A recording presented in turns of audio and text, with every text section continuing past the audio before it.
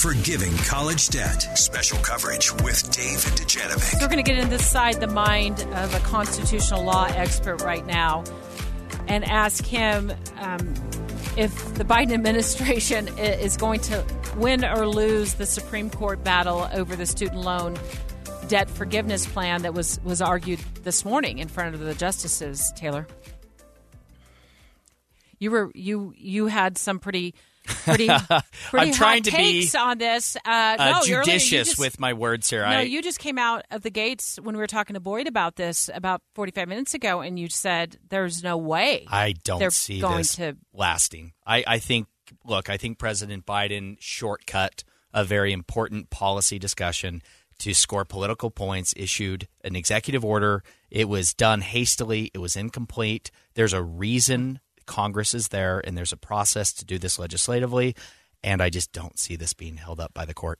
Jason Giuliano, Associate Professor of Law at the University of Utah, what's your expert take? Hi, Debbie and Taylor. Thanks so much for having me on the program. So I fully agree with Taylor that that's going to be the ultimate upshot of the case. And what I believe will happen, and it's not going to please your listeners who have student loan debt, but that the court will find standing and ultimately strike down the loan forgiveness program. And let me just say unpack a little bit about why I said the court will find standing, because that's really at the crux of the issue here.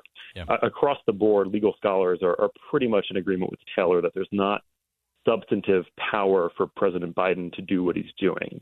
But the key issue is their legal standing for Nebraska and the other states to actually bring a lawsuit to the Supreme Court to challenge this action. And I say the court will find standing because I don't think that there's actually legal standing under current case law and precedent. But that's the good thing about being the Supreme Court. You can expand precedent, you can alter it, you can tweak it. And I think the court, if we listen to I've seen some of the write-ups, the oral arguments aren't available yet, but I've seen some of the write-ups, and I think that's exactly what the Supreme Court will do. They'll expand standing based on a couple cases that have come out in previous years in order to allow the state challenges to go forward here. I also wonder if they do push back on this, on the student loan forgiveness executive order that President Biden put in place, if this would affect other executive orders. Maybe it's just a totally different case altogether, though, Jason or Professor. Yeah, so Chief Justice Roberts in the oral argument focused in on the major questions doctrine. And so he clearly sees this as being a potential to rein in executive authority. And just very briefly, the major questions doctrine says that if Congress hands off power to the president, they need to do so very, very clearly and very, very explicitly. And I think that's the doctrine the court will use to strike down the loan forgiveness here. They'll say that it wasn't given with explicit enough power and allocation, and that Congress didn't contemplate the president using the power in this way. And the other thing I want to add is that I don't think there's legal standing here, but I think the way the Supreme Court's going to look at this, we're often told two wrongs don't make a right. But here I think that's one of those rare exceptions where two wrongs actually do make a right. Across the board, there's not legal power for President Biden to do what he's doing. And so the Supreme Court, in a certain sense, is going to expand precedent, change it a little bit along standing doctrine dimensions in order to get to the substantive aspect of this case in order to rein in the Biden administration. Now, Professor, I want to get a sense of how long this process is going to take, because we know that student loan repayments have been frozen. They've been frozen since since COVID, and they are still frozen through 60 days after this litigation wraps. And so when will that be? For those who have student loans, when will they actually have to start making repayments? So under the court's traditional timeline, we'd expect a decision in late June, somewhere around then. It may come earlier because the court has actually done something procedurally very, very unusual in the student loan case. They've granted, on the legal front, what's known as a writ of certiorari before judgment, which means that they've grabbed the case from the Court of Appeals before the Court of Appeals has made an actual decision on the merits. And that's only happened 24 times or so in the past 30 years. So it's very, very unusual.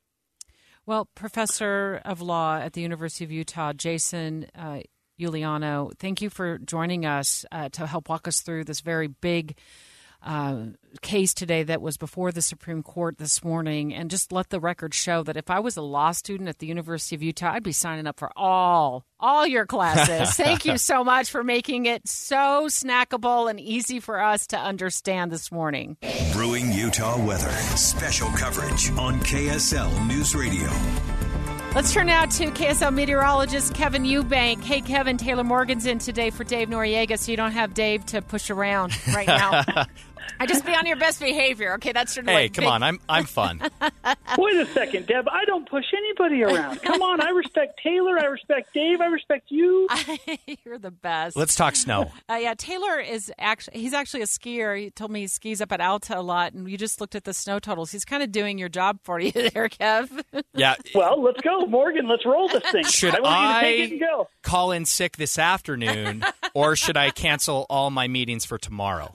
Cancel all your meetings for tomorrow. So right. What we had last night was a little burst in the valleys, a quick 1 to 2 inches, caused some problems for the morning commute.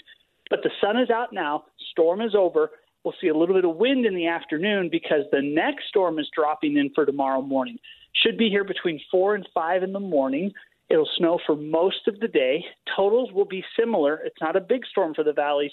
1 to 3 in the valleys, 2 to 4 up on the benches. But the mountains are the big winners. They got a foot yesterday. They got a foot last night. They're going to get another foot tomorrow. Huge totals in the mountains of Utah, and it seems like it's been going on and on and on. So tomorrow will be the bigger storm for the mountains, and then we're done for a little while. We'll get a couple clip bys on Thursday, Friday, another one Saturday, Sunday. But the good news is, Debbie, you're not shoveling a foot in the valleys. That's the best. Yeah, it is. But I will tell you, the commute was once again slick this morning. Not as bad as it has been in the past, but I think my nerves have kind of over winter. I got to be honest with you. If Mother Nature just kind of turned off the snow spigot right now, I wouldn't be sad. No, I would not Debbie, be sad. stop But so Kev, we were talking to your coworker in the weather department, Matt Johnson, earlier today, and we're talking about this weather pattern going like kind of in through March, it looks like. That's right. Long-term charts show that the overall flow coming in from the Pacific is so good that we're going to continue to see the stormy pattern right on through, March is tomorrow, right? So we're right on through the next couple of weeks. And the good news is we so need it. We have the water capacity. There's a lot of people who are talking flooding. Hey, we'll cross that bridge when we get there. We've got capacity to handle the water. There's nothing we can do about how much snow falls from the sky. So let's just take what we get. Yeah. I love it. Kevin Eubank, KSL meteorologist, thanks so much for jumping on the line with us this morning and just giving us a heads up about tomorrow morning's commute. Oh, Kev, don't hang up. I just want to ask you real quick. So should I leave my house at 3:30 in the morning to make it before the snow starts flying at 4 a.m.? Is that what you're looking at in terms of the No, computer you're models? an experienced driver. I've heard your stories forever. Just drive solid. Taylor's calling in sick. So what's That's it matter? right. By the time, look, I took Redwood Road all the way in this morning from the very south end of the valley because I just did not want to be on the freeway with all those daredevils this morning on my drive in. And by the time I got to the bridge at North Temple, I was ready to break down and cry, Kev. Well, let me tell you real quick because I know our time's up. Yep. Tomorrow morning, it's starting around 4 or 5 a.m. Today, it was ending around 6 or 7 a.m. So it'll be better tomorrow because you're going in at the very beginning of the event. All right, Kevin Eubank. We'll be watching you on KSL 5 TV, too.